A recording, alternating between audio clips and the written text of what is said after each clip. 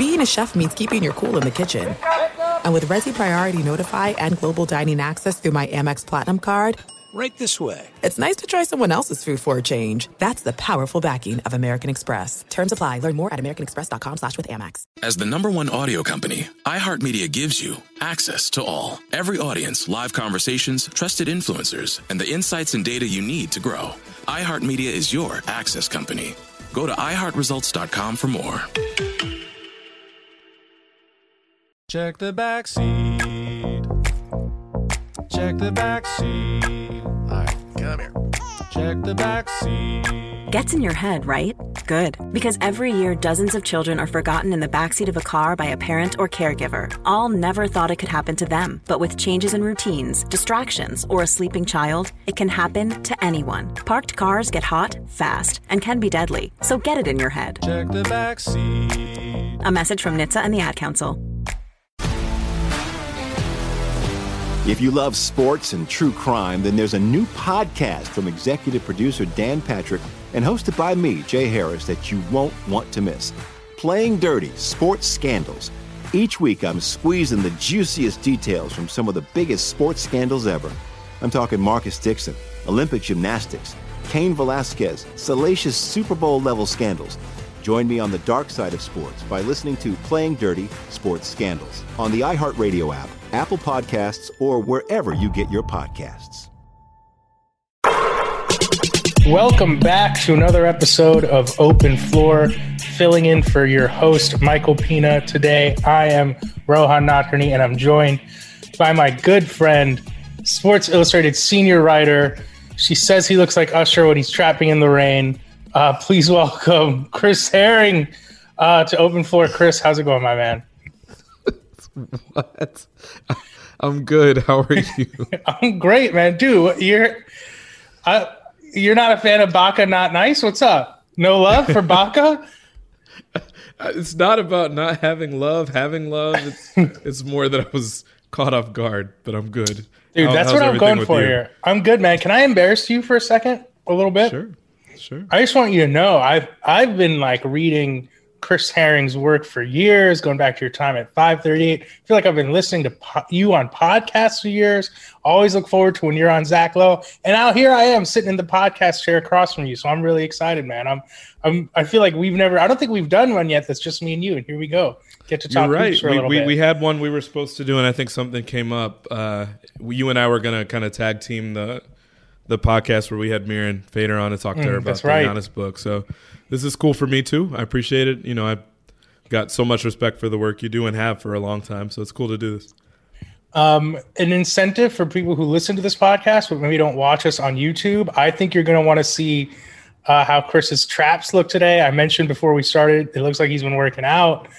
So just a little something for our fans if they want to check us out on YouTube.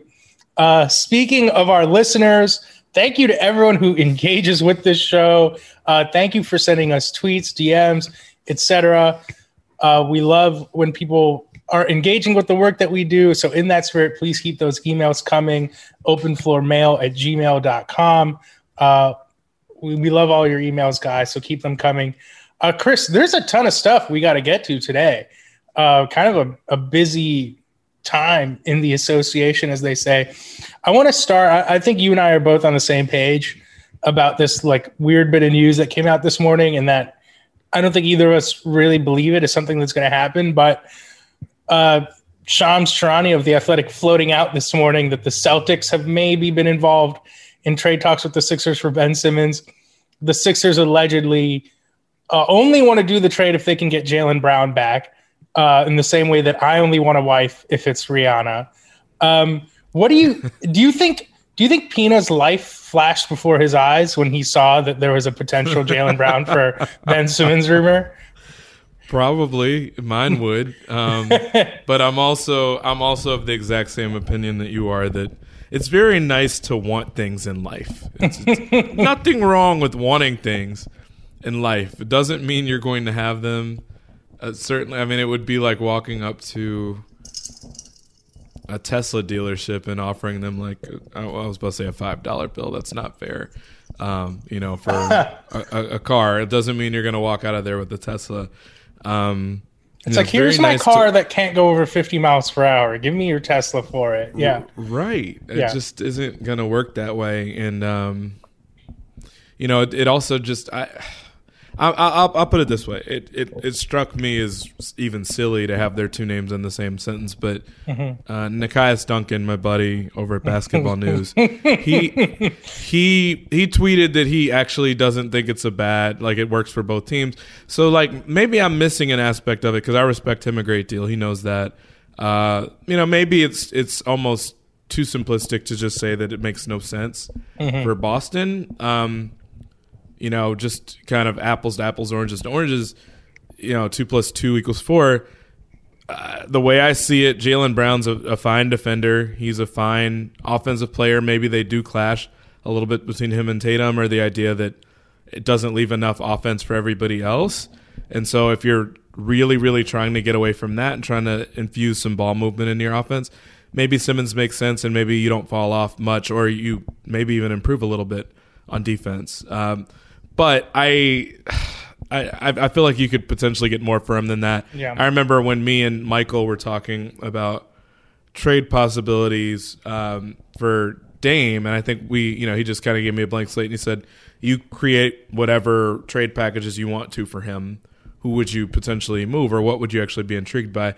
And I was thinking Boston could potentially get in that conversation with Jaylen and some other pieces for Dame. I mean, I think that's who you would want to – someone of that caliber you would want to trade before you would talk about Simmons. I think he'll be there if you want to get him, for something that expensive, that costs. Exactly. Yeah, to me, the only reason Boston would ever make a trade like this, and again, we don't want to get too deep into it. To me, the only reason Boston would ever make a trade like this is if there's some kind of chemistry thing between Brown and Tatum that we don't necessarily know about, or maybe the front office feels like one of them is holding the other back, et cetera. But I'm with you. I mean, if you're going to trade Jaylen Brown, I think you could do better than Ben Simmons, frankly. When we had Jaylen Brown ranked higher than Ben Simmons on our top 100, I think you could get multiple good players back in return for Jaylen Brown.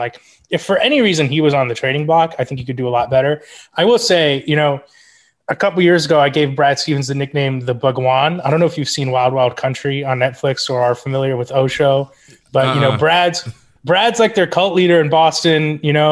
The head of the Democratic People's Republic of Boston. They love him. They'll do whatever Brad says. So I kind of hope he makes the trade just to see the cognitive dissonance of the Boston fans who've been killing Simmons for years.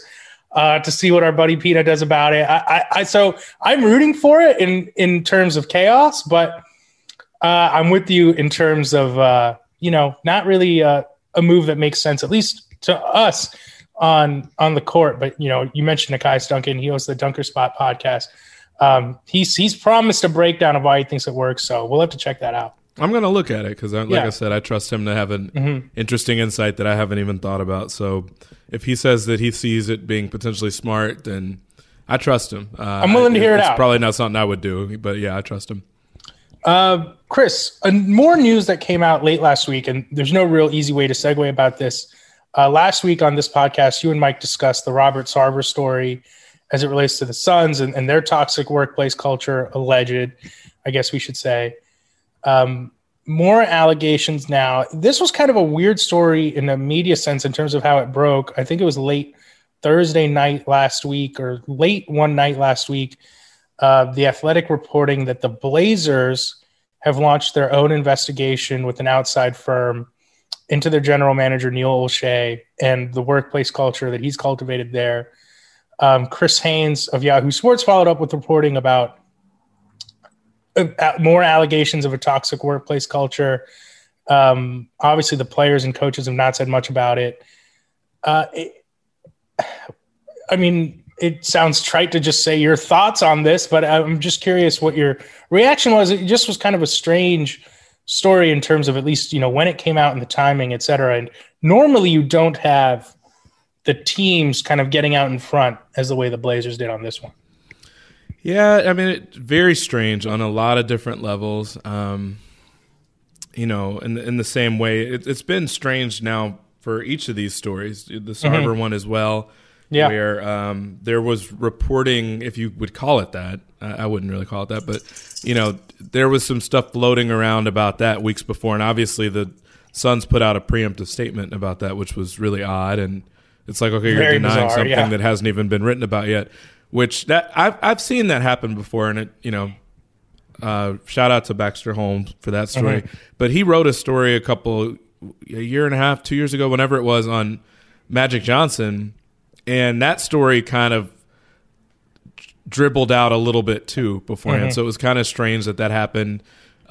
Where he's writing stories that at some point you have to ask the organization for a response, and stuff is going to get out. Now, I say all that to say this. Even Friday morning, and you were part of this text message, Shane, like some of us were discussing some stuff that I guess not I heard, but within our group, like about the idea that something may be coming down, and trying to kind of figure out what each of us knew, or how many of us had ties to Portland that we could kind of make use of that to potentially report something. So it was starting to circulate a little bit Friday morning. I think the timing of it was that it came out late Friday night. It's like a really weird Friday news dump in that sense, that it came out like as I was going to bed Friday night. Yeah, it was late on the West Coast. It was very, very late. And so it's hard. And beyond that, I think what's even stranger about this, I mean, it was one thing for Baxter's story that had all these details and allegations.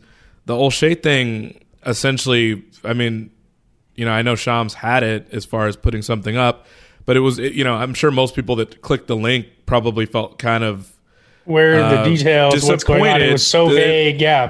It was like a burger with like a bottom bun and a top bun and nothing inside of it. Like there wasn't, but I mean, it's very bare bones, because like all we know is that there's an investigation that's going to happen, but we don't know anything about why definitively. Again, I think some of us have kind of heard stuff, but we don't know exactly Haynes had a little bit more detail, I think, in terms of it sounded like a workplace thing, etc. Yeah, so it's kind of vague, anytime you're talking about someone's career, which I certainly have been critical of Neil O'Shea over the years, but this is a totally different sort of thing. Now, what I will say, and I think as much as I can say, if it turns out that there's something to this, and it's to the point where he needs to be out of the job, or that they remove him from the job because of it, I will say that I already had a lot of concerns, and you and I have talked about this on the podcast, off the podcast, about the Chauncey Billups hire. And a lot of people obviously had concerns about that, and a lot of people had questions about the way that was done, and the idea that, once that became clear that it was happening, Neil O'Shea was sitting there in the press conference next to Chauncey, which Twitter has, looked at and parsed ad nauseum at this point, about the idea that anytime someone was asking an uncomfortable question about the alleged sexual assault that Chauncey was in, that Neil O'Shea was grabbing the glass of water and drinking it, kind of to signal to the PR staff, like, cut off the questions if we start getting questions like these. That was the way it looked to a lot of people. So I say all that to say this.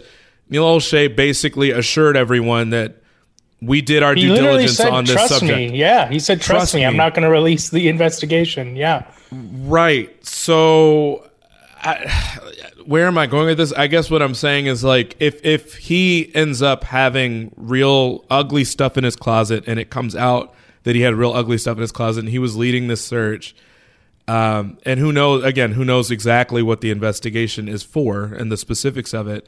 But if it turns out that he had ugly stuff in his closet, and then he made a hire that was controversial, that people had a lot of questions about how much due diligence did the Blazers actually do on this subject, it has the potential to look way, way, way worse, in a way that, frankly, to me would be unforgivable. But again, there's so many ifs there that I don't want to completely say that, that it's inappropriate, or that it was any more inappropriate. I don't know. There might be nothing to it. Right. And even if I have, even if I've got criticisms of how someone has done their job as far as wins and losses, whether someone deserves to be in that seat anymore, that's fine. I can set that aside. I just want to say that if there's stuff that comes out of it, and it's real tangible stuff and troubling stuff, like it seems like there might be with the Sarver stuff, then it just looks even worse from Portland's standpoint. But there's too many ifs there to really pin anything specific. So I want to make that part clear. For sure. And I think you hit the nail on the head in terms of the Chauncey stuff. That's something I've had conversations with people outside of this podcast. I mean, it's going to be really, really disconcerting for him to have come out that boldly at that press conference in like he's not aware of the cultural shift that's gone on in our society over the last few years to say, no, trust me. And then to have a story like this come out. I'll speak broadly here for a second. Forget about Olshey. Forget about even Sarver for a second. First of all, just, I think you and I could agree, like, commend the people who are willing to speak up and speak out anywhere, against abuse, toxic workplace, et cetera. That's not easy to do. There's a reason why these stories get swept under the rug. It's not easy to speak out against people who have a lot of power, who control your career, et cetera. Sure. Here's what I'll say about the NBA, because some people are saying, is this going to be enough to get Sarver out, et cetera? Can they, are they going to Sterling him, Donald Sterling, make him sell the team, et cetera? The NBA is in an interesting position here because they need to figure out what their line is. They need to figure out what is PR and what are their league values, because I think it's fair to say, broadly speaking, these issues, these allegations that we're seeing pop up in the NBA, the issues that, Sports Illustrated has reported on with the Dallas Mavericks, this isn't an NBA problem. This is the problem with corporate culture in America. This is the problem when you get really, really rich people with ungodly amounts of power. I mean, we see this across our society. We have owners who donate to anti-LGBTQ causes. We have owners with connections to, some of the worst parts of the Trump administration, et cetera. Look at what the DeVos family has done. The league let's say the league even kicked out Robert Sarver because they found truth, smoking gun to these allegations, et cetera. Is that going to fix the NBA overnight? Is it going to fix the NBA to get Sarver out and bring in another billionaire, presumably, to own the team? This idea that we can identify the quote unquote bad actors or bad apples, I just don't know how realistic that is. And I'm not saying that that's a reason for the league to kind of wash their hands of it or throw their hands up and say, hey, we can't do anything. But I do think there needs to be an awareness that this is corporate culture in America, frankly. This is why we've seen, whether it's the Me Too movement or the spate of people who feel comfortable coming out talking about, workplace abuse, toxicity, whatever you want to call it. This is not just unique to the NBA. This is a bigger problem. And I think if the league is serious about this, then it really needs to have a much bigger discussion than just how do we force out the guy that had the story that's too hard to move out from, because it's not that I think every owner has, maybe the kind of skeletons in their closet that Sarver does, but I don't want to get too kind of galaxy brain about this. And I don't think people are going to come to this podcast for a discussion about late stage capitalism or whatever. But I'll say this. There's something to be said about, there's an argument to be had, and I think it's a conversation that people like you and I probably have amongst our friends, but you look at the Suns, for example. This is going to sound kind of like crazy to say, but it's real easy to get rid of the guy who has said the N-word when he clearly should not. It's real easy to get rid of that guy. But, if we want to talk about people who are doing like material harm, like ESPN has done a story about the political donations of owners in the NBA. Like, what's the line for the NBA? Like, what are your real values? Because if you are saying we want to stop, we care about social justice, we care about equality, we care about Black Lives Matter, we're going to put it on our jerseys, put it on our courts. I think you have to have a real conversation about who is doing more material harm. And that's not to say the people who have experienced, the alleged abuse from Robert Sarver, like, don't deserve a better workplace. Of course they do. It's just, is it enough to just kick that one guy out? I'm not sure. And I think that's a problem the league is going to have to wrestle with eventually, because if it says it's kicking out Robert Sarver for its values, then I think they need to be challenged on what those values are, because there are a lot of people who I think are doing, you could argue, are doing even more material harm than him. It's just happening in a much less obvious and explicit way. Yeah. I mean, I think you hit the nail on the head with mentioning the Magic and the DeVos family. if you want to make it political, you can do that. I mean, we're talking about, education secretary and all sorts of other things. Aside from gay rights in this country, aside from any other number of things, which, I mean, that's very real stuff. And Michael and I touched on this a little bit Friday when we talked about Sarver. There were some elements of the Sterling stuff that when it came up, I'm sure there were some people that were like, oh, now we care about this. Right. Because, again, there was a smoking gun aspect to it. And Michael and I talked about this a little bit Friday as well. With Sarver, some of the stuff that was reported in Baxter's story is like you could kind of see that sort of thing happening. Like it's not even surprising. You can almost hear Sarver's voice in terms of being able to picture certain aspects of that. Not to say that everything that was alleged in the story is true. I don't know that. I'm not saying that. But I mean, there's a reason that certain owners have a reputation in the NBA. Some of them are just kind of more wild personalities. But again, these are people that to some extent probably feel very entitled, feel like they can say whatever they want to whoever is in the room, can say whatever they want no matter who's in the room with them and how far away they are or how well they know the people. And in some cases have been sued over some really ugly stuff. And it's very clear where they stand politically, which maybe at one time the idea of being on one side of the aisle versus the other wasn't as problematic as it is when there's someone who's running for office that is very clearly racist to a lot of people. That it comes off that way, that a lot of people in the country feel that way. So, there is going to be a spot where I don't know. I don't know where you draw that line. But I think the odd part of it is that all of a sudden, if an owner was kicked out, the league would say someone has a problematic history of X, Y, Z, and will act as if it's something that was long overdue. But then if it was long overdue, then like why the hell were they still running a team, owning a team? So there are a lot of aspects. I know exactly what you mean by that. And I guess what Michael and I said Friday specifically is that I said the league is very, very liberal. I think that that's obvious as far as the players. You're dealing with a league that's very international. You're dealing with a league that is mostly black, mostly young men, very young men. But the players are that way. Then you have the coaches, a lot of whom are liberal as well. Not all of them, but a lot of them. And then you've got management, and then you've got owners. Yeah. And it's really interesting to me how so much of the NBA has been able to skate on this idea that the league is so liberal when the people that make it go from a money standpoint are not. And, I mean, it's just clear as day in some examples, even the biggest market with the Knicks. Like, I mean, Jim Dolan hasn't made it a secret necessarily that he's a Trump supporter. Yeah. Okay. But there are aspects where that shows through sometimes where the idea that every team, and maybe this matters, maybe it doesn't. To some people it doesn't. To a lot of fans, they don't care.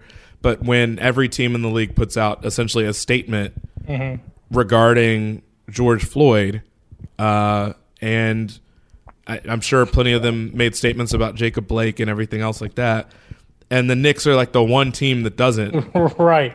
And then it's like a 10-day process for them to put out one that even when the statement comes out, it doesn't say much. Okay. I mean, it's like, and it's people are needling them about that. I remember Howard in particular had pointed out, I think, that they hadn't put out one. And, it might not be a big deal to some people. It may be a big deal to some people. Some people feel like it's just performative anyway. Yeah. But the fact that like you can't or won't even do that. You can't even make a statement saying you condemn racism. The easiest layup in the world. Just we don't like racism. I can't remember exactly what the statement eventually said when it came out like a week or 10 days later, whatever it was. But it was like that was something that I imagine from the top down they were told, no, we're not doing that. And it's just, again, like it's just a mindset and it's a mentality of who owns the team. So, I mean, it is what it is. But like I hear what you're saying, and I agree with you. Like, there's some stuff that to me comes off as problematic. It's not nearly as problematic as like having a completely anti-gay stance on things. There are levels to it, but I do think that it is interesting that like we, like we said, if something came up, if there was a smoking gun, the league would then take the stance that we should have been done this. And it's, it's not an all of a sudden sort of thing when someone's owned a team for 25 years or whatever. So it'll be interesting to see what happens, but it'll be interesting to see what happens in this Portland case as well, because I don't even know what the allegations are. So that'll dictate a lot of it, I guess. Billionaires, they're not sending their best, They're, I guess, let me put it that way. My name is Ariel. I moved to the U.S. at 19. I spoke no English and I struggled finding job opportunities. Everything I have, I owe to the Adult Literacy Center and getting my high school diploma at age 22. It was an honor helping you achieve your greatness. Now you're helping others achieve theirs. It inspires me. When you graduate, they graduate. Find free and supportive adult education centers near you at finishyourdiploma.org. Brought to you by Dollar General Literacy Foundation and the Ad Council. If you love sports and true crime, then there's a new podcast from executive producer Dan Patrick and hosted by me, Jay Harris, that you won't want to miss. Playing Dirty: Sports Scandals. Each week, I'm squeezing the juiciest details from some of the biggest sports scandals ever. I'm talking Marcus Dixon, Olympic gymnastics, Cain Velasquez, salacious Super Bowl-level scandals. Join me on the dark side of sports by listening to Playing Dirty: Sports Scandals on the iHeartRadio app, Apple Podcasts, or wherever you get your podcasts. What's up, everybody? This is Stephen A. Smith. When I'm not at my day job, First Take, you can find me in my studio hosting the Stephen A. Smith Show podcast.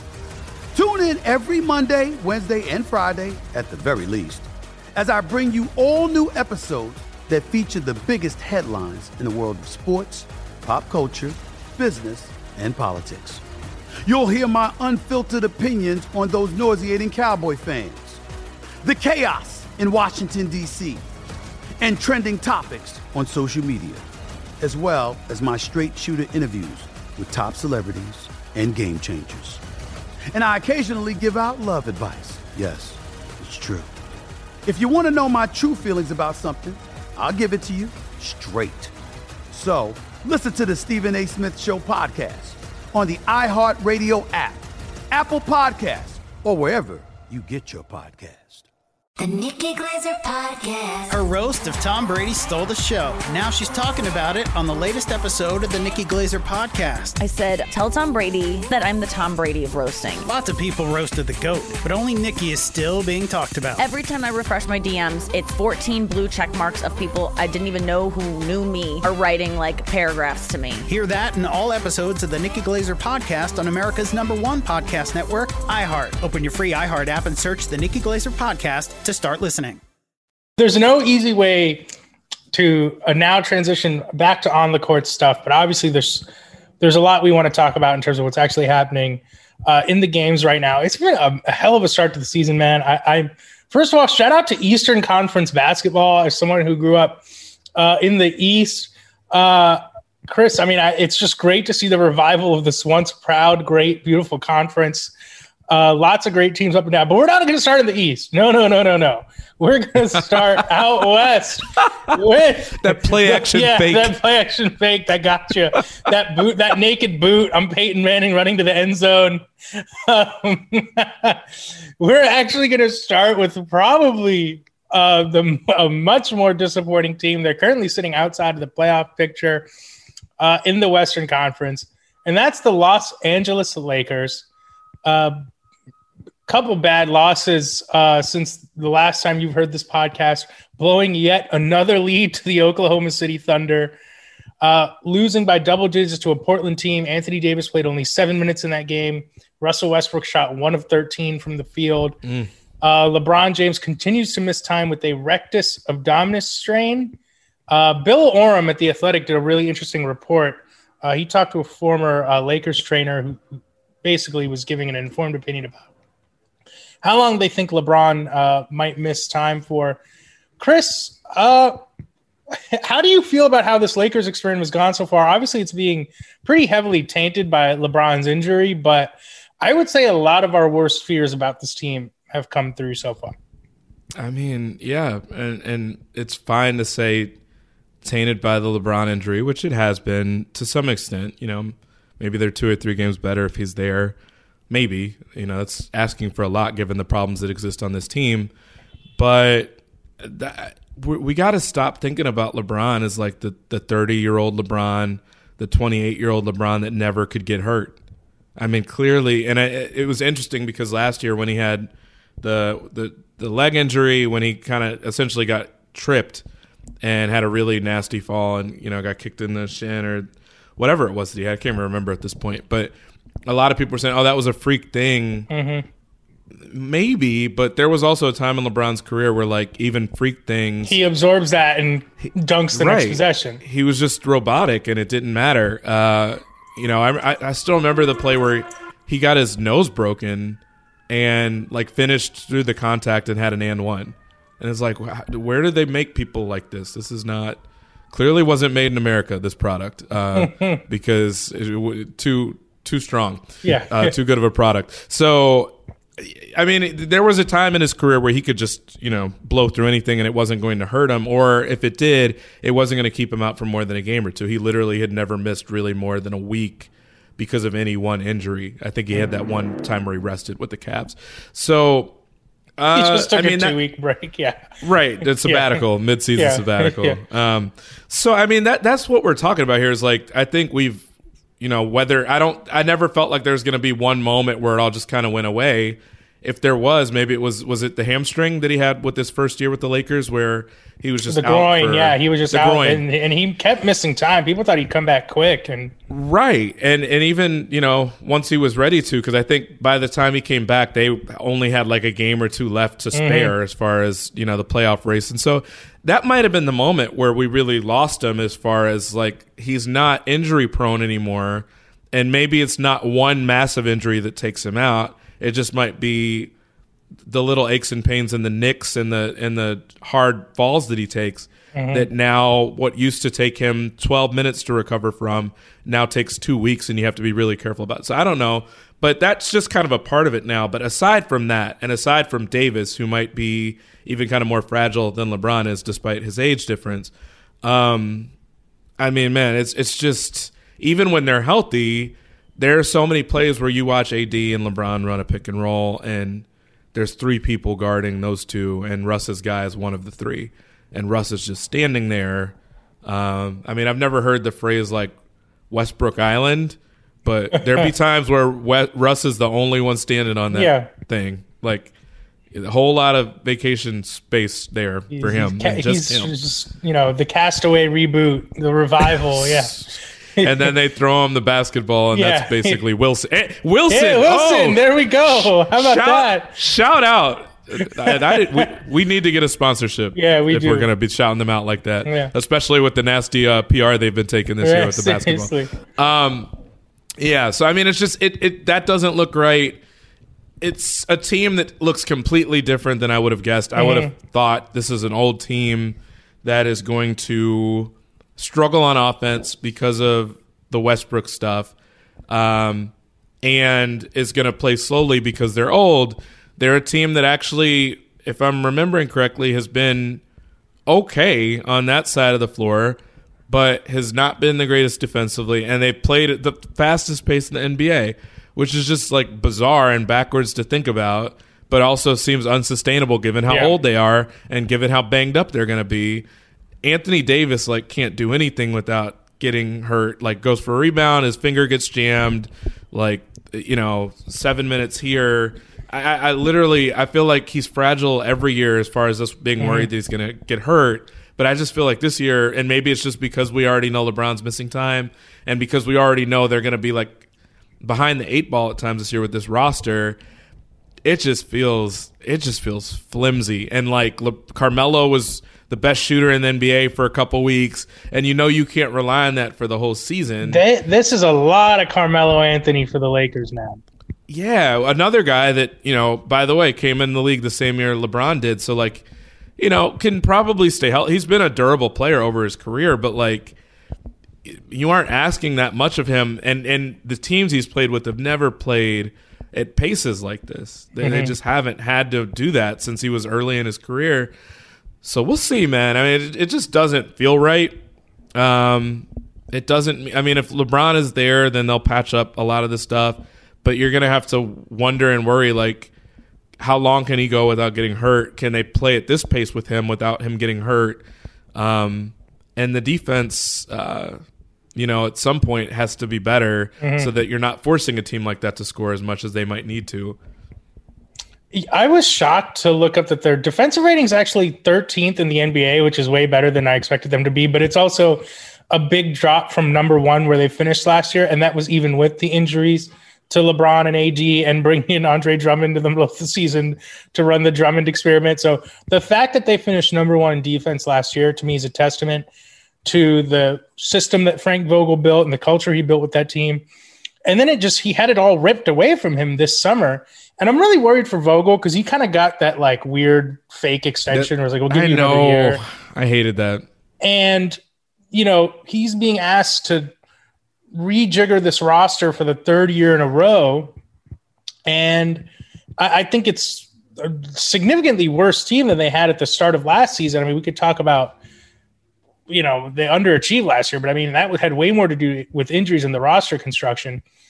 I think we're looking at the Westbrook trade as like one of the biggest missteps a GM has made in LeBron's career. I mean, I think look at how good the Wizards have been. They're 7-3. They're one of the best teams in the East. All of those guys, Kuzma, Harrell, KCP have been playing incredibly well for them. I mean, how desperately could the Lakers use 3 solid rotation players right now, especially 2 guys, KCP and Kuzma, who can play really good defense? I mean, that Westbrook trade has the potential to really just derail, I think, the last few years of LeBron's career here. And I don't want to keep piling on Westbrook, but one of the justifications you heard for the trade was they need someone who can give LeBron a break, someone who can handle the ball, someone who can carry the team. If LeBron does get hurt, if he is aging, if he is going to miss 3 weeks a season, and that's just not been the case. He has not been able to carry the team like that. He's not that player. Mike's mentioned this many times on this podcast. The Wizards in Westbrook's solo minutes last year were not very good. He needed Beal on the court to be successful. And now, even though he has Anthony Davis, it's not working. I honestly think they need to be in a little bit of panic mode right now. Last year, I kept saying they got, unless LeBron is missing time in the playoffs or AD, which ended up happening, they don't need to be terrified. I think this is different this season. I think they're in panic mode right now. I don't think getting Trevor Ariza, Talen Horton-Tucker, or Kendrick Nunn back is going to dramatically change the floor or ceiling of this team. They are relying so much on Carmelo Anthony for offense in a way that none of his, like the Blazers did not. The Thunder, even when the Thunder had the quote-unquote big 3 of Melo, Paul George, and Russ, they were not relying on Melo like this. God, that feels like a lifetime ago. It does. Yeah. But I think that they got to be in a little bit of panic mode right now. I don't see the answers for this team on this roster. And I'm worried for Frank Vogel because I think it's going to be very easy to make him the scapegoat. When I think the front office, I don't know how you justify that Westbrook trade when you see how good the Wizards have been playing. I just think they completely dropped the ball with the construction of this team in the offseason. Yeah, I mean, there's a larger question to be asked of Russ. And, I mean, you had a lot of people that probably think a little bit more along the lines that we do as far as utilizing data as part of what we do, a pretty decent portion of what we do as far as player evaluation. So Russ went from Oklahoma City to Houston, and he did that thing. And we watched Chris Paul. Now, granted, I was looking, Houston won more games than Oklahoma City, but not by a ton. I think it was like 4 or 5 games. And also, Houston had both Russ and James Harden. So I think they were like a 49-win team. Oklahoma City still won like 44 with just Chris Paul. And obviously Shea was there as well and Schroeder. But still, like a team that everybody kind of wrote off. Not me. I remember saying, like, even when that team, just in the offseason, I was like, Oklahoma City is still probably going to be a playoff team or close to it. No one thought they'd be that good. Yeah, I don't know that anybody did. Chris Paul was one of the best fourth-quarter scorers in the league. It seemed like he kind of took it personally, the idea that people were calling him washed, and, he played a lot of games that season. And so people were like, it was one of those, like, what have I done sort of moments as far as, like, you thought that Russ was going to be the guy you traded away, still pretty good Chris Paul if he was just healthy. Mm-hmm. So there was that. So like I think people looked at that. They went from talking about Chris Paul's contract being untradeable to then saying maybe Russ's is. Russ sticks there 1 year, and then obviously everything is being blown up. You send him to DC. He goes to DC, and we're all kind of thinking like, okay, so he gets traded for John Wall, who his status is probably along the lines of Russ's, except worse because he's coming off injury. And we're all kind of looking at ourselves saying like, that doesn't really make Washington much better, does it? It's probably about a lateral move, maybe a little bit worse, maybe a little bit better, at least a healthier player. He's there. They look like ass to start the year, and I, as close as I really come to writing people off, I kind of wrote Russ off a little bit by, I had statistics laying out that Blake Griffin essentially was one of the quickest eroding players in like NBA history, particularly for someone that was not very old by NBA standards, like 31, however old Blake Griffin was last year. Blake, obviously, when he went to Brooklyn, looked different. And, there was a little bit of like, I'm sure he was playing harder. I'm sure he was a little bit more rested. His role, his task was easier. Russ, on the other hand, was putting up numbers that like looked like, man, this guy might be out of the league in the next couple of years if he's going to play like this. He started going to the basket more. He stopped. He put down the jump shot for a little bit, and they recovered enough, and he looked better and helped get them to the playoffs. Not much in the playoffs, but got them there. So it was interesting because it was one of those things where, again, he looked fine when Beal was there, when he decided he was going to play the right way and go to the basket, not settle for jumpers. But still, maybe he was better than John Wall, but like it wasn't something that clearly elevated Washington. I mean, it got them to the play-in. That was about it. Right. So now Washington trades him. We're all stunned that the Lakers even want him, given all the stuff you said about where LeBron's at in his career, given that this is like a championship contending team already with depth. And that's a big part of, it was like AD, LeBron, and then their depth. They're like their three best players to me. So then you trade for like a third star in quotation marks. I've said this till the cows come home. He's not a guy that is like a Klay Thompson sort of star alongside KD and Steph, or a Ray Allen sort of star alongside Pierce and KG. He can't shoot from out there. So if you leave him open, those other two guys make you pay for it. Russ, that's kind of the default defense you want to play with him at the three-point line anyways, to leave him open. He's not setting screens. He's not cutting to the basket. And he's not really defending consistently either.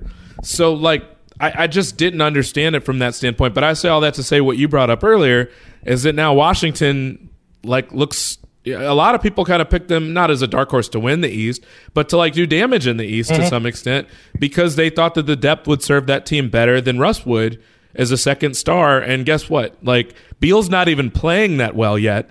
Right. And they have a really good record, and there's a lot of stuff about their stats so far that looks pretty sustainable. So I don't know, man. I mean, I set all that up to say that, like, at some point there's a conversation to be had about Russ that a lot of people have been saying this anyway for a while, that statistically, yeah, he does enough statistically to where he looks really valuable, but I don't know how much he helps you, or maybe he's like a floor raiser but not really a ceiling raiser. Right. But I don't even know what he's doing for your floor at a certain point. Like, I think he could potentially kind of break your floor, collapse your floor if you've got guys that need to just kind of hit the next level or help them hit the next level. I don't know that he's doing that with AD and LeBron. Certainly not yet. Right. I mean, I'm not the first person to come up with this idea. I think he needs to be an overqualified sixth man at this point. I don't know that we can beat around the bush. You look at what Jordan Clarkson and Tyler Hero are doing, coming in off the bench. They kind of get going against the backups, but can he be that kind of player if he can't shoot? Here's what I'll say. Now, Harrell is probably the only guy that maybe doesn't qualify for this. We look at the guys they lost from their championship team: Montrezl Harrell, Kyle Kuzma, Kentavious Caldwell-Pope, and Alex Caruso. We can't forget about Caruso, who they let walk to the Bulls in one of just the all-time, financial bonehead decisions. They don't want to pay deep into the tax. You're the LA Lakers. Guess what? You pay as much as it takes. You keep a guy like Caruso. I don't know that there's anyone on the Lakers roster outside of LeBron and AD that I'd rather have than one of those 4 guys if I'm trying to win a championship this season. And that includes Russ. And Harrell's maybe the only guy because he's playing great right now, but he's kind of a regular season, you know, he's like your 5th starter. He's just going to eat up innings, whatever. It's a little bit different, but Caruso I'd rather have. Our producer shall bring up a great point. Harrell was not on the championship team. Good producing, Shelby. Shout out to you. I snuck that in there just to see if you would catch it. And it Nice turns out job, you are Shelby. listening. Way to go, Shelby. I mean, in a playoff series, I want someone like Caruso next to LeBron and AD. I want someone like KCP. I want someone like Kuzma. You wrote a great piece at the start of the season, but there's just diminishing return. Like the Russell Westbrook paradox is you can't have him as your 3rd option because he can't shoot. But if he's your 1st option, you're not a championship team. So what is he? I don't know. But their team is just a kind of a jumbled mess right now. And I don't see the improvement coming from within. I mean, they at least had an identity before. And right. I now their identity is like this team that can take 20-point leads on Oklahoma City and then lose it. You know, I made the comparison on Twitter. And it was crazy, too, because maybe I'm getting really old. Like, it's really tough for me to stay awake for these West Coast games now. So I'll make it through the first three and a quarter quarters. You know, maybe the first 2-3 minutes of the 4th, and I'm like, I got to go to bed because I've got early calls to make. I've got stuff to grade. I've got a story to try to write. I've got meetings, whatever. And it's like, I don't want to be asleep on those. So let me at least go to bed, and I'll watch the rest of it tomorrow, or I'll catch up on what the final was and then figure out whether it was worth it to watch the last 8 minutes. And I did that with the Thunder Lakers game, and I tweeted at one point because they had already started to give up that really big lead they took against Oklahoma City, and so it already started to feel like deja vu. And so I tweeted something like about how the Lakers they eat their meals really quickly, but then it comes back up.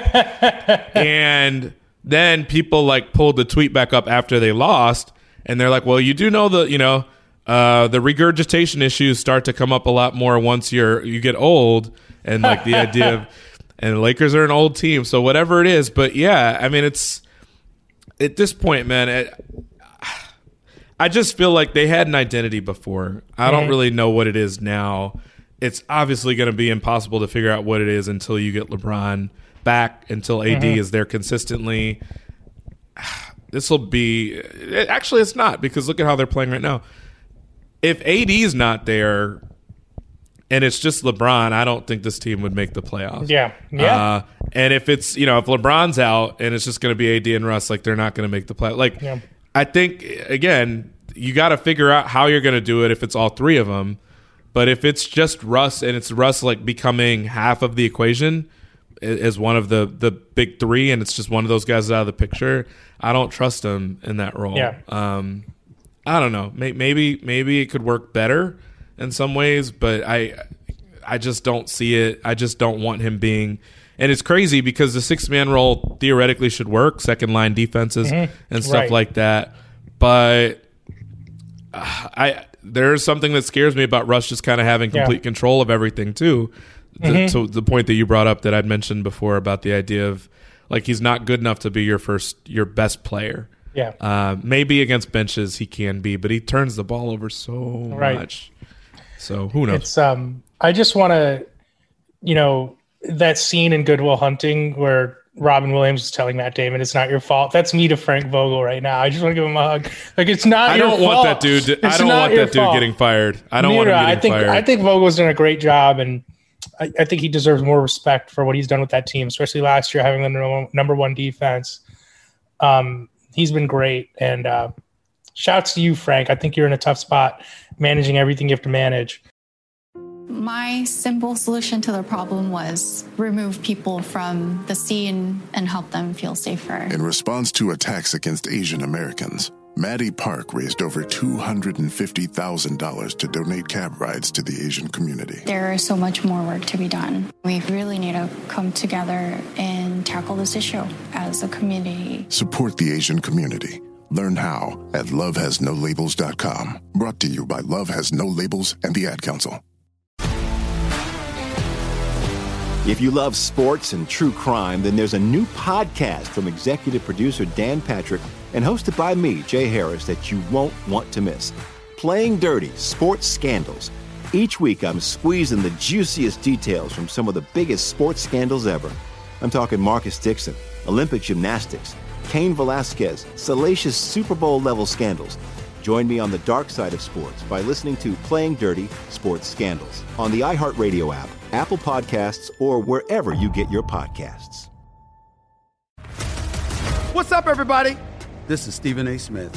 When I'm not at my day job, First Take, you can find me in my studio hosting the Stephen A. Smith Show podcast.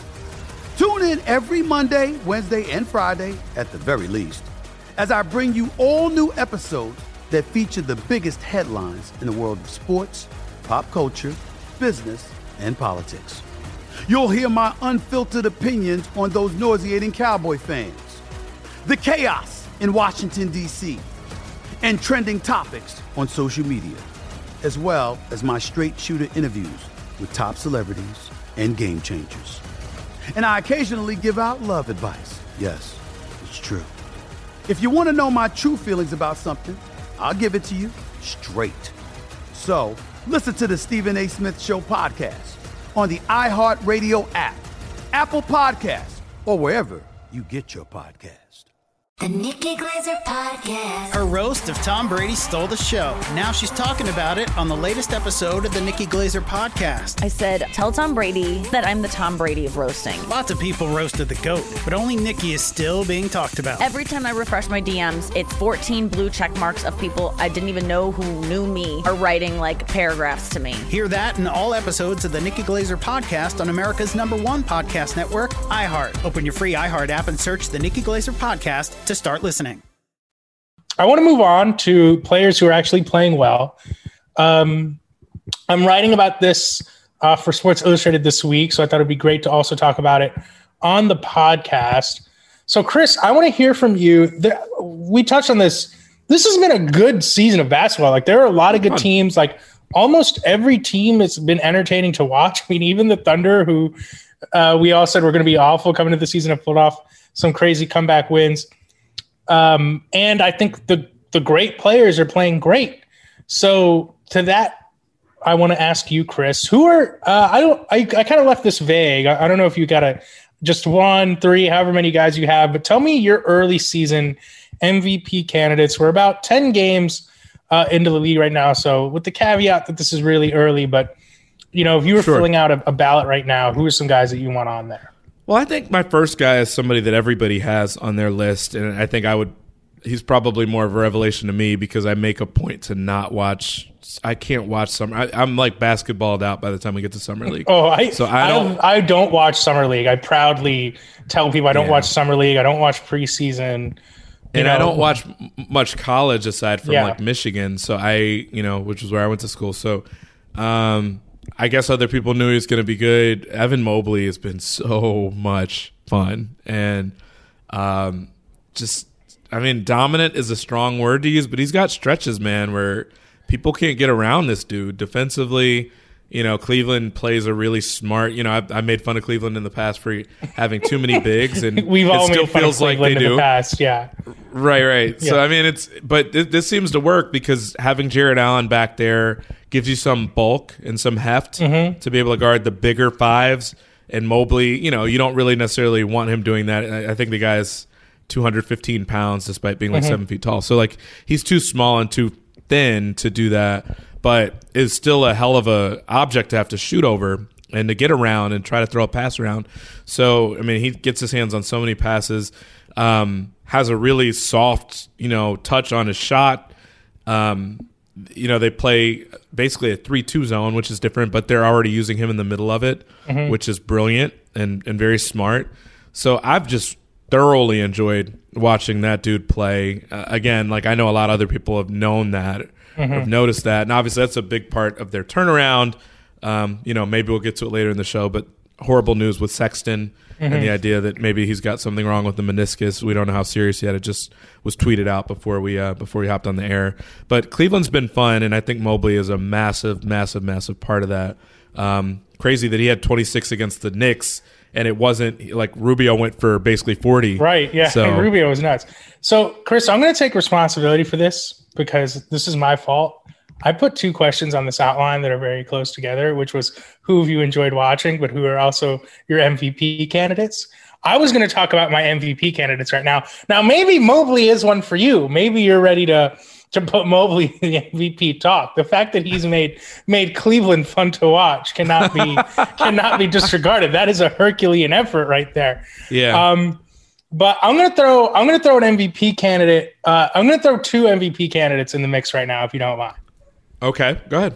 All right, number 1, and I think this is actually a bigger deal than people realize, even though we all thought he was going to be great coming into this season. But that's Kevin Durant, who, our buddy Mike wrote about him last week. It's a great story. You should check it out, especially what he's doing from the mid-range. But I don't even remember pre-Achilles Kevin Durant feeling as unfair as he feels this season. I don't know. I don't know who can guard him. In my mind, you need someone like Giannis, but you saw Giannis, he didn't want to take on that one-on-one assignment and kind of mess up their team defense in that series. And I do think Giannis is better as a help defender than a one-on-one defender, as crazy as it sounds. But, I mean, you look at all the great defenders in this league, whether it's Paul George, Kawhi Leonard, LeBron, when he's really, really trying. I just don't know that they have the height to guard this guy. And right now he's rising up and shooting above everyone. He's leading the league in scoring. We all thought I think we all had hope, wishful thinking that he would be this good after the Achilles tear. But to me, I'm kind of blown away because it feels like he is at the height of his powers. And granted, I think being at Golden State, playing in that offense, playing with Steph Curry and Klay Thompson kind of muted him to a degree, which was, a fear all of us had. But Chris, he's been really, really blowing me away. And we had him at number 1 on our top 100. I think you were the only one who put Giannis there, but we all agreed that they were kind of a 1A, 1B situation. It's not like I believe you had him at number 2, so it's not like you're shocked about this, but he's been number 1 in a way that I didn't expect how great he's been to start this season. Yeah, it's kind of hard to. I mean, Giannis has been fantastic too, so it's not to take away from him. But I was the one guy that voted Giannis 1, and I think there was a little bit of a championship boost that I gave him, to put him in that spot. But Durant, I mean, I think you raised the best point by saying that you don't even remember pre-Achilles Durant being this dominant and this hard to stop. I mean, it was a really interesting matchup even yesterday watching Toronto try to kind of go at Durant because, I mean, Toronto has maybe more Durant stopper type guys, not necessarily one guy that can or one guy that does or one guy that has a history of it, but they've got like 7 Durant-sized guys that you could at least throw on him to try to stop him. And it just, I've made this analogy before, but it's like one of those Michael Jackson videos where he's got all these goons and then he just kind of kicks him in the face and does that tee-hee little noise. Like Durant very much disposes of defenders in a sort of way where I think, what did he have yesterday? 31 on like 18 shots. It's just, I mean, it's disgusting. Like, I don't really know what you're supposed to do with that. But also, Kyrie has not played a minute, and Harden, essentially is like Samson after a haircut. With the free throw issue. Now, granted, Harden played well yesterday, but I mean, he really is 25% of his offense has basically been thrown out the window with these calls and the way that they're being called, and in some cases, like, he's clearly being fouled. And I think the league is just really regressing all the way to the mean with basically what they feel like he should be getting free throw wise, and they're going to have to kind of adjust that a little bit and maybe be a little bit more lenient with his calls, but. I mean, Durant hasn't rendered it meaningless or moot as far as those problems, but for what they looked like at the very beginning of the season to now, they're a hard offense to guard still, even with those problems, and Durant is the key reason why. And, I mean, they still could easily finish with the top seed, which would be saying a lot given what they're missing and given how the season started. They started slow, but I mean they've quickly gotten up to 7-3. I want to hop back to our favorite players we've been watching in a second because there's a lot of guys I want to mention. But let me give you kind of my fake MVP ballot right now, and you just tell me kind of your immediate reaction to it. So I have Durant number 1. Okay. I gotta have my homer pick Jimmy Butler at number 2. I'm putting Steph Curry at 3. Gobert at 4. There's a lot of Gobert disrespect on this podcast. I'm going to put Gobert at 4. Okay. And then just to give him a shout, because the Jazz continue to be a great regular season team, and he continues to bring it on the defensive end, although they went on a huge comeback against the Heat with Gobert off the floor, which was kind of funny to watch. And then number 5, I'm going to put Ja Morant. I think that's kind of my working top 5 right now. I think he deserves. The Grizzlies have kind of cooled off a little bit, him too, scoring wise since the start of the year. But I think he can pick it back up. Tell me what you think of that. It's interesting. I would have to delve into some of the advanced numbers a little bit. I mean, Ja has looked the part. I'll give him that. I saw a stat yesterday, and actually prompted me to tweak my power rankings a little bit this week, because I think I saw something about how the Grizzlies and maybe one other team were like the only 2 teams that had a 500 record or better with like a negative net rating, and their net rating is like really off. So I don't know. They've had a really nice start to the season, obviously, and they've won some games that I don't think people thought that they would get. But if they're primed for like a regression, that doesn't mean it should be on Ja's expense, at his expense, but. No, I mean, those are all names that make sense to me. You want me to give you mine? I didn't really order mine at all. That's okay. That's totally cool. Could. No, that's totally cool. So I had some overlap. I obviously had KD and Jimmy on my list. I think Jimmy, it's weird because like you can see it's very much like, Jimmy's always been for his career. You can see the impact he's making, but it's not like, I think it would probably be a little bit difficult to make a statistical case. Right. His numbers are pretty much in line with what they've always been, a little bit higher here, a little bit higher there. The efficiency's been really good. Right. The efficiency's been crazy, in part because he's just taking so many fewer threes, which is something that he struggles at a little bit. He's not getting to the line at a crazy, crazy rate for him. He's always been good at that. And he's been, still like a bit of a menace on defense, which is what he's always been. So I think for him, if he's getting it at this stage, it's because the team is doing so well. Which I also think that his case is kind of like best player on one of the best seeds argument. Sure. And that's fine. I have no problem with that, especially if they're going to finish with the best or second best record in the league. If that happens, I feel like you're going to be looking for someone from that team to push. Right. So he'd be on my list. So that him and KD, I had Jokic on my list. I like that. So, I mean, I picked him as my repeat guy before the season. So I like that you have Jokic on there. Okay, yeah, and it's weird because I wrote, I think I was probably one of the first people in the media to really write up a case for him last year. That's right. It was still at that awkward time where, people were saying Embiid should be the MVP or LeBron should be the MVP, and then both of those 2 guys got hurt, and so everybody was like, I guess Jokic then, fine. And it was like, no, it's not the sort of case he's putting together. Like, he's just legitimately maybe more dominant than everybody else. And I would have said, like, by far, at the time, he was ahead of everybody by so much because of the games he'd played and how many games he'd played in. And also just, like, how depleted his team was, that Jamal Murray had either missed time or in some cases he was playing, but he was playing like ass for the first part of the season. Yeah. And Michael Porter missed, I think, 10 games or whatever it was with COVID or whatever. So, like, the 2 guys that you were really going to lean on, and then Will Barton, I can't remember when he started missing time. Yeah, late in the year. He was out, Jokic had no help on that team, basically, for a long time. And truly a platinum with no features situation. Yeah. He was averaging a triple-double for the first 15 games of the year just to keep them in it, keep them around 500, and then took off once the team started to get a little bit more healthy. And so he kind of looks like he's doing the same thing now, except there's literally no Murray at all. Like, his numbers are still insane.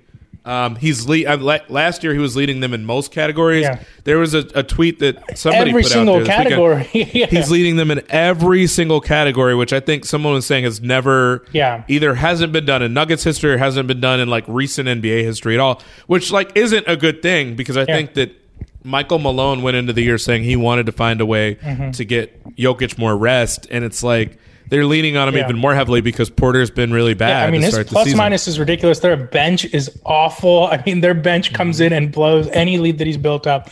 The pressure on him is really insane. That's a really good one to have. So I'll pick him, even though I know the team's record isn't there, but it really wasn't this time last year either. So him, and then the other guys I had on my list were Giannis and Steph. Not again, this isn't in any particular order, but I mean the Warriors have the best record in the league. Steph is another one of those cases where, like, statistically, he's had better years than this. But if the Warriors are anywhere near first place, particularly if they're in first place, I think there's going to be a big push for him to win the award, and I think he'll deserve it, if they do that. And this is without them even having Clay back yet. So they've also been really good on defense, which I think helps the case too, where he may not need to score as much, depending on what pace they're playing at or anything like that. So him, and then Giannis statistically is not terribly far off from what Giannis he's done there. each of the last 3 years. It's just the Bucks not Team looking success, great. and the injuries, Yeah, so I mean, it's they've been really banged up, and Giannis has had to do more of it by himself. But I mean, this is kind of how the case started last year too, where like everybody wrote him off, and statistically, he's pretty much become a metronome the last couple of years statistically. So he's going to be there in that conversation. It's more a question of whether or not there's fatigue from that standpoint of him always being in that conversation. And the he Bucks set the bar so high for himself, and their team did. Yeah, so we'll see. But those are the guys I would have. Gobert, I think, is an interesting one where he's always going to be in the I'm always analytics killing darling the Jazz. of that. Yeah, exactly. So that's why he's near the bottom of my ballot. My name is Ariel. I moved to the U.S. at 19. I spoke no English and I struggled finding job opportunities. Everything I have, I owe to the Adult Literacy Center and getting my high school diploma at age 22. It was an honor helping you achieve your greatness. Now you're helping others achieve theirs. It inspires me. When you graduate, they graduate. Find free and supportive adult education centers near you at finishyourdiploma.org. Brought to you by Dollar General Literacy Foundation and the Ad Council. If you love sports and true crime, then there's a new podcast from executive producer Dan Patrick and hosted by me, Jay Harris, that you won't want to miss. Playing Dirty: Sports Scandals. Each week, I'm squeezing the juiciest details from some of the biggest sports scandals ever. I'm talking Marcus Dixon, Olympic gymnastics, Cain Velasquez, salacious Super Bowl-level scandals. Join me on the dark side of sports by listening to Playing Dirty: Sports Scandals on the iHeartRadio app, Apple Podcasts, or wherever you get your podcasts. What's up, everybody? This is Stephen A. Smith. When I'm not at my day job, First Take, you can find me in my studio hosting the Stephen A. Smith Show podcast. Tune in every Monday, Wednesday, and Friday, at the very least, as I bring you all new episodes that feature the biggest headlines in the world of sports, pop culture, business, and politics. You'll hear my unfiltered opinions on those nauseating Cowboy fans, the chaos in Washington, D.C., and trending topics on social media, as well as my straight shooter interviews with top celebrities and game changers. And I occasionally give out love advice. Yes, it's true. If you want to know my true feelings about something, I'll give it to you straight. So listen to the Stephen A. Smith Show podcast on the iHeartRadio app, Apple Podcasts, or wherever you get your podcast. The Nikki Glazer Podcast. Her roast of Tom Brady stole the show. Now she's talking about it on the latest episode of the Nikki Glazer Podcast. I said, tell Tom Brady that I'm the Tom Brady of roasting. Lots of people roasted the GOAT, but only Nikki is still being talked about. Every time I refresh my DMs, it's 14 blue check marks of people I didn't even know who knew me are writing like paragraphs to me. Hear that in all episodes of the Nikki Glazer Podcast on America's #1 podcast network, iHeart. Open your free iHeart app and search the Nikki Glazer Podcast to start listening. Can you settle a debate for me, actually? Settle a debate that Mike and I had. Which team do you think is more dangerous, the Warriors or the Jazz? I think it's probably the Warriors, but only because I picked the Jazz to win the whole thing, or not to win it, but to get there to the finals. I don't know who I picked to win. I can't even remember. I think I said the Bucks. I'd picked to win. I'll say the Warriors are more dangerous just because I kind of feel like there might be this thought process that the Warriors are going to have some younger guys in their rotation. The Warriors are going to have some guys that haven't been there before, even Wiggins and people like that.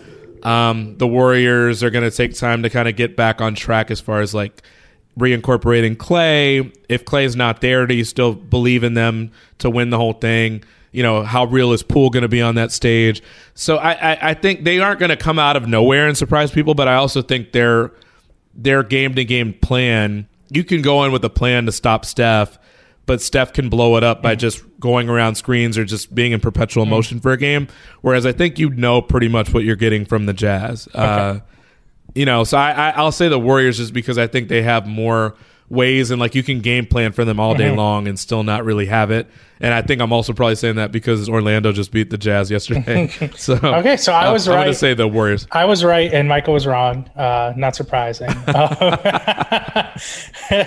Yeah, I'm going to go ahead and take the team that's already number one in the conference without his second best player is more dangerous. All right, Chris, you mentioned Evan Mobley earlier as a guy you really enjoyed watching. I want to wrap up this podcast just talking about some of the players we've loved to see this season. I mean, Mobley was a great pick. He's already getting those KG comparisons on defense. Crazy. He's been outstanding. I want to throw in another guy into the mix here. He's someone who I tweeted about this the other day. I don't have a lot of regrets about our top 100 list, but this is a guy who I think I wish I had put higher and wish we had ranked higher ultimately. And that's Donovan Mitchell. I know I just threw Rudy Gobert on my ballot, but I think Mitchell has been really good the last few games, and he's really started to come on strong. He's just one of those guys, and we've talked about this a million times when we talk about our list, but I mean, you switch him with Devin Booker, you switch him with Trae Young. I'm just curious what those teams would look like because he's just been so good, I think, to start this year, and sometimes he just has those moments where Jimmy Butler was guarding him in that Heat Jazz game Saturday night, which was a really good game, and two teams that clearly cared a lot about winning, and you don't get that usually this early in the regular season. Like Jimmy took the Donovan assignment from the jump, and Mitchell was not scared. He'd drive it, bam on the rim, finish through contact over big men, pulling up for threes. He's been really, really good, and sometimes I wonder if he's even a little underappreciated. He might be. It's funny, like we were putting these lists together. I mean, like I said, I picked the Jazz to get to the finals. I've said that I think they should be favored out of the West, just because I haven't been a big believer in the Lakers this year. I didn't have a reason to not necessarily pick the Suns, but to me, it's just kind of like the Jazz. I think a lot of times when teams hang around, particularly when they're like a 1 seed from the year before, they tend to kind of get disrespected in that conversation. Quite frankly, I think that's happened with the Sixers this year too. Like, it's bizarre to me that the Sixers just aren't playing on Christmas. I was venting about that Friday. I vented about it before when the schedule came out. And I think the same thing happens where there gets to be a fatigue with that too, where like if you keep essentially getting on the pot and then not letting anything go, that people are like, all right, you're just kind of messing with me, so screw it. The Jazz it's not easy to be the number 1 seed in any conference, let alone that one. So I feel like I'm like looking for a reason to kind of propel someone into that conversation. Realistically, I know Gobert is probably not. If you told me he's never going to finish top 3 on an MVP ballot, I would believe you, just because I kind of feel like the line is drawn in the sand with how people feel about him. He is an incredibly valuable player in a way that's not the most traditional. People make fun of the screen assists and everything else, and the screening numbers. They make fun of the points saved and everything else. Let's just say this: people don't make fun of the screen assists. They make fun of that one dude who tweeted he had a triple-double if you include screen assists, which was one of the most unhinged NBA tweets of all time. I have a DM thread with Andrew Sharp that's just me sending him bad NBA stats, and usually it's like, so-and-so is the first player since 2010-11 to shoot over 60% on Sunday. It's like, usually it's tweets like that. But the screen assist one was in its own Hall of Fame bad NBA stats tweets. All right. Well, I feel like you do have that wing of basketball coverage that, like, when you look through all our fancy stats, he leads all of them. And so I get that there's going to be an urge for certain people to see him actually get votes for MVP. And I think that there's always going to be this conversation about, people say it almost like determines your personality or the way you watch basketball. Mhm. Who's the Jazz's, best player? The best player. And is your answer Gobert or is it Donovan Mitchell? And like, it could go either way. And like, I try to be down the middle on that one because I'm like, I don't feel like having this argument with you. Right. But I mean, it's essentially that Mitchell, you need to have a player like Mitchell for the playoffs. And you need to have a defender like Gobert, who I think probably does help you more in the regular season, but you also want somebody like him in the playoffs too. So Mitchell, I feel like he could be your go-between for something like that, where like, I don't think Gobert's ever going to win an MVP, but if it reaches a point where the Jazz win 68 games in a season, which I don't think this will be that year, but if they ever do that, people are going to say, okay, well, they're winning so much more than everybody else. Nobody else is having such a runaway season, so we got to pick someone from that team. He would be the guy, but I always struggle whenever I look at his numbers. Right. Because the numbers always look kind of the same as the year before. He's a volume shooter that is not the most efficient guy, but he also pops when you watch him in games. That's And the thing. so He when just he is does have fun moments- to watch. He's also just really fun to watch. Like, he's really fun to watch. He's really good. Hell, I like watching the dude's brother too. Yeah. I like watching them play against each other. It's just a fun player. But like, yeah, for me, it's tough because I can never really slot him into like a top 5. And I felt like you were starting to see his name last season because the Jazz were they weren't running away with the 1 seed, but they were going to win the 1 seed. And it was like, we don't really want to pick Jokic.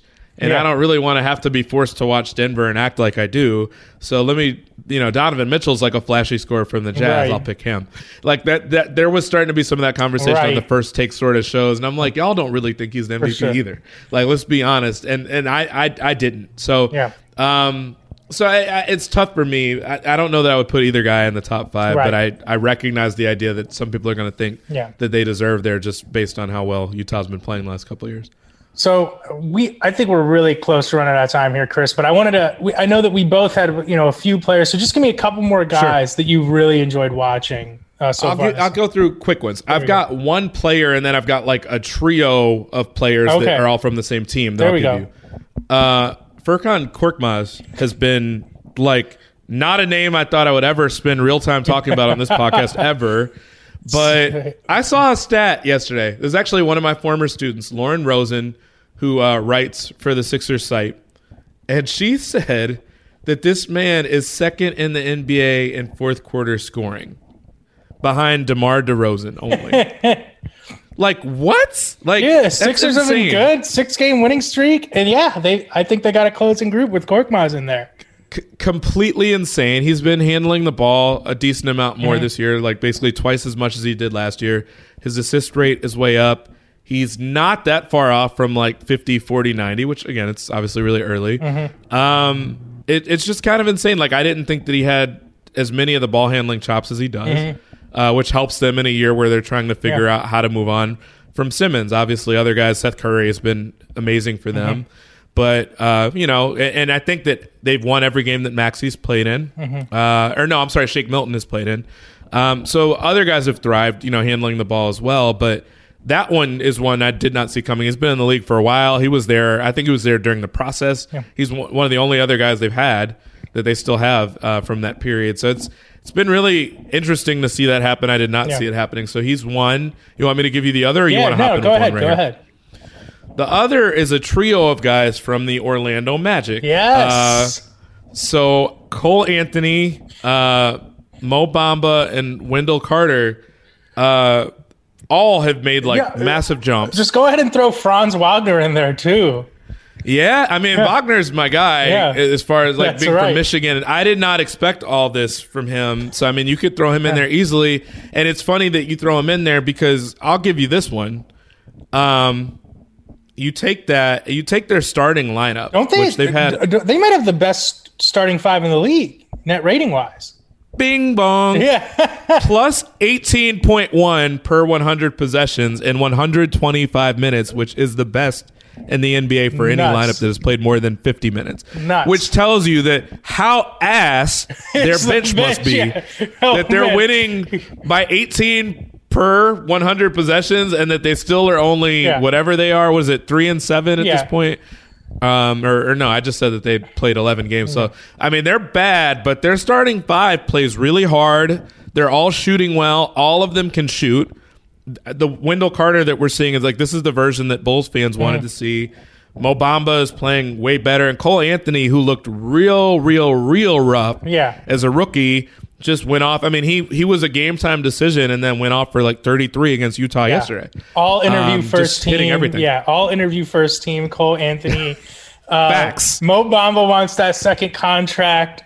Franz Wagner wants the smoke. He's mixing it up. The Magic are fun. Those are all great picks. I'll throw a few more players into the mix myself. How about Lonzo Ball? The Bulls, they were this source of consternation during the offseason after they got signed DeMar. And I think people kind of forgot about, Lonzo has turned himself into such a good player. He's a great floor spacer. And he gives you like a rhythm. He just gives you like a fun. I love guys like him on offense who kind of stay out of the way but make you go at the same time. I mean, he's such an overqualified glue guy. And I'm just going to say, he does all of it with the big fro. That to me is always, I want to see that. I want to see that when I'm watching basketball. It's just cool. I don't know what else you want me to say. It just is objectively very cool. As someone who loved NBA Street Volume 2, I'm pro. So great to see Lonzo Ball out there. I think he's been really, really killing it. Another thing I want to mention is just Paul George. The Clippers have had such a weird season. Yeah. Whew. And I think he's at something like 28, 7 and 5 right now or something. His stats are ridiculous. And, the Clippers, I think they started off with those first couple games. You're like, this team looks like they could be really good. They lost a bunch in a row. And I think now they're back up around 500. And he's just been kind of spectacular. A number one option in the way that every team wants their superstar number one option to be. I still am unclear what this team's ceiling is. They've been so up and down, but they're on a little bit of a hot streak lately. But Paul George, man, I just think that he is he's flying under the radar right now because he's been kind of every bit as good as kind of the great players in the league. I think he's been awesome. He's been really fun to watch. He has a nasty stretch like this every year, for the last 4 or 5 years at least, maybe longer. And then it's sometimes there's always that period in the playoffs where you're like, but I don't know. It's so weird that so many people kind of feel like they could go to the finals anyway with this roster. Certainly you feel better about it if Kawhi is back. What is their ceiling? What is their floor? Will they make the playoffs if Kawhi doesn't come back? So for me, I maybe just because I'm trying to be in fun mode this year and I'm sitting there watching a lot of Houston and a lot of Orlando and a lot of Cleveland. I'm fine with it if the Clippers are just fun, but it's really fun to watch Paul George just ball out. I think he's leading the league in defensive win shares as well. Oh, wow. He's doing it on both ends, which he always does. But it's been really. I also think I've just become a fan of watching guys have to be in a spot where they have to do it on their own. Steph, it's really fun to watch it's that. Fun. I would love for Clay to be there, but it's really entertaining when these guys have it on their shoulders. The irony of KD's career to go from the Warriors situation to the Nets one, and now he's the Harden's not Harden, Kyrie's not even there. He's been awesome. Can I throw one more curveball at you? Sure. It's not a player. It's a coach. It's Nick Nurse, who's just in his bag in Toronto right now, throwing out these funky lineups, letting Precious Achiuwa dribble. They've just been – they also, after a slow start to the season, have really turned it on. They have a great lineup going. They have so much kind of – I love the way they've built the team and that I think it's perfect for the modern NBA, their length on the wing and their switchability, et cetera. They've been really fun to watch. Van Vliet, Anunoby, Scotty Barnes, man. What a steal Scotty Barnes has been. How much better does that pick look for right now, at least? And it's weird. We were talking about how good Orlando's starting lineup is. The only guy that's not performing well is Suggs, but Suggs is rough. They're plus 18 per 100 possessions with him shooting 30-some%. And meanwhile, Scotty Barnes, now, again, he did get his lunch taken from him yesterday by Durant and everything, but a lot of guys are going to go through that. But he looks the part. He certainly looks the part, and he fits that team like a glove with all the length they've got. So, that's a big one. And they don't even have Siakam yet. I think once they get Siakam back, they have a chance to be really, really good. They got him back yesterday. Oh, he played yesterday? Oh, man, I still need to catch up on yesterday's games. We're talking about great lineups. Man, I completely missed those games yesterday. I gotta catch up on Siakam's debut. But we talk about great lineups. I'm looking at my phone because I want to bring this up. Van Vliet, Anunoby, Trent, Achua, and Barnes, 13.6 net rating in 125 minutes. I think they're right up there with the Magic in terms of great lineups. Yeah, now that Siakam's back, I think that they're going to be interesting. Fun, man. Yeah. I said this to Michael a little bit Friday, and I don't even think we said it on the pod, but I wish there's certain things. I wish I never published my predictions anywhere as far as where I think teams will be seated. But I was really loud about it on this podcast, and I was really loud about it in some of the stories I wrote. I really felt good about the Bulls. I really felt pretty good about the Knicks, and it's I know they've struggled a little bit lately, but them. I think most people felt pretty good about the Wizards. I wasn't as high on them, but I felt like they would potentially make the playoffs. And my dark horse for just a team that people were counting out that I thought would be really good this year was Toronto. And I didn't really put my foot all the way down with any of these, maybe other than Chicago. But I wish I had, because most of them look really, really smart. I remember at one point, you gotta go way back. I told Mike, I was like, man, we'll have to see if Boston can make the playoffs. And Michael was like, what? So that might have been a little strong, but maybe something in my mind was telling me that maybe Tatum and Brown are going to be shooting too much, and Marcus Smart is going to call them out. But I should have just stuck to my guns. Yeah, maybe the Celtics can turn it around if they trade for Ben Simmons. Chris, I think that'll do it for us today. I think we really just kind of burned this candle on both ends here. This was a great pod. Thank you so much to our listeners for joining us on this journey. Chris, it was a lot of fun to hang with you, my man. To all our listeners, continue to stay safe. Michael is just on assignment today. Don't worry, he's fine. I think he needed some personal time after seeing those rumors this morning, but he will be back later this week. Make sure those emails keep coming in at openfloormail@gmail.com. We'll talk to you soon.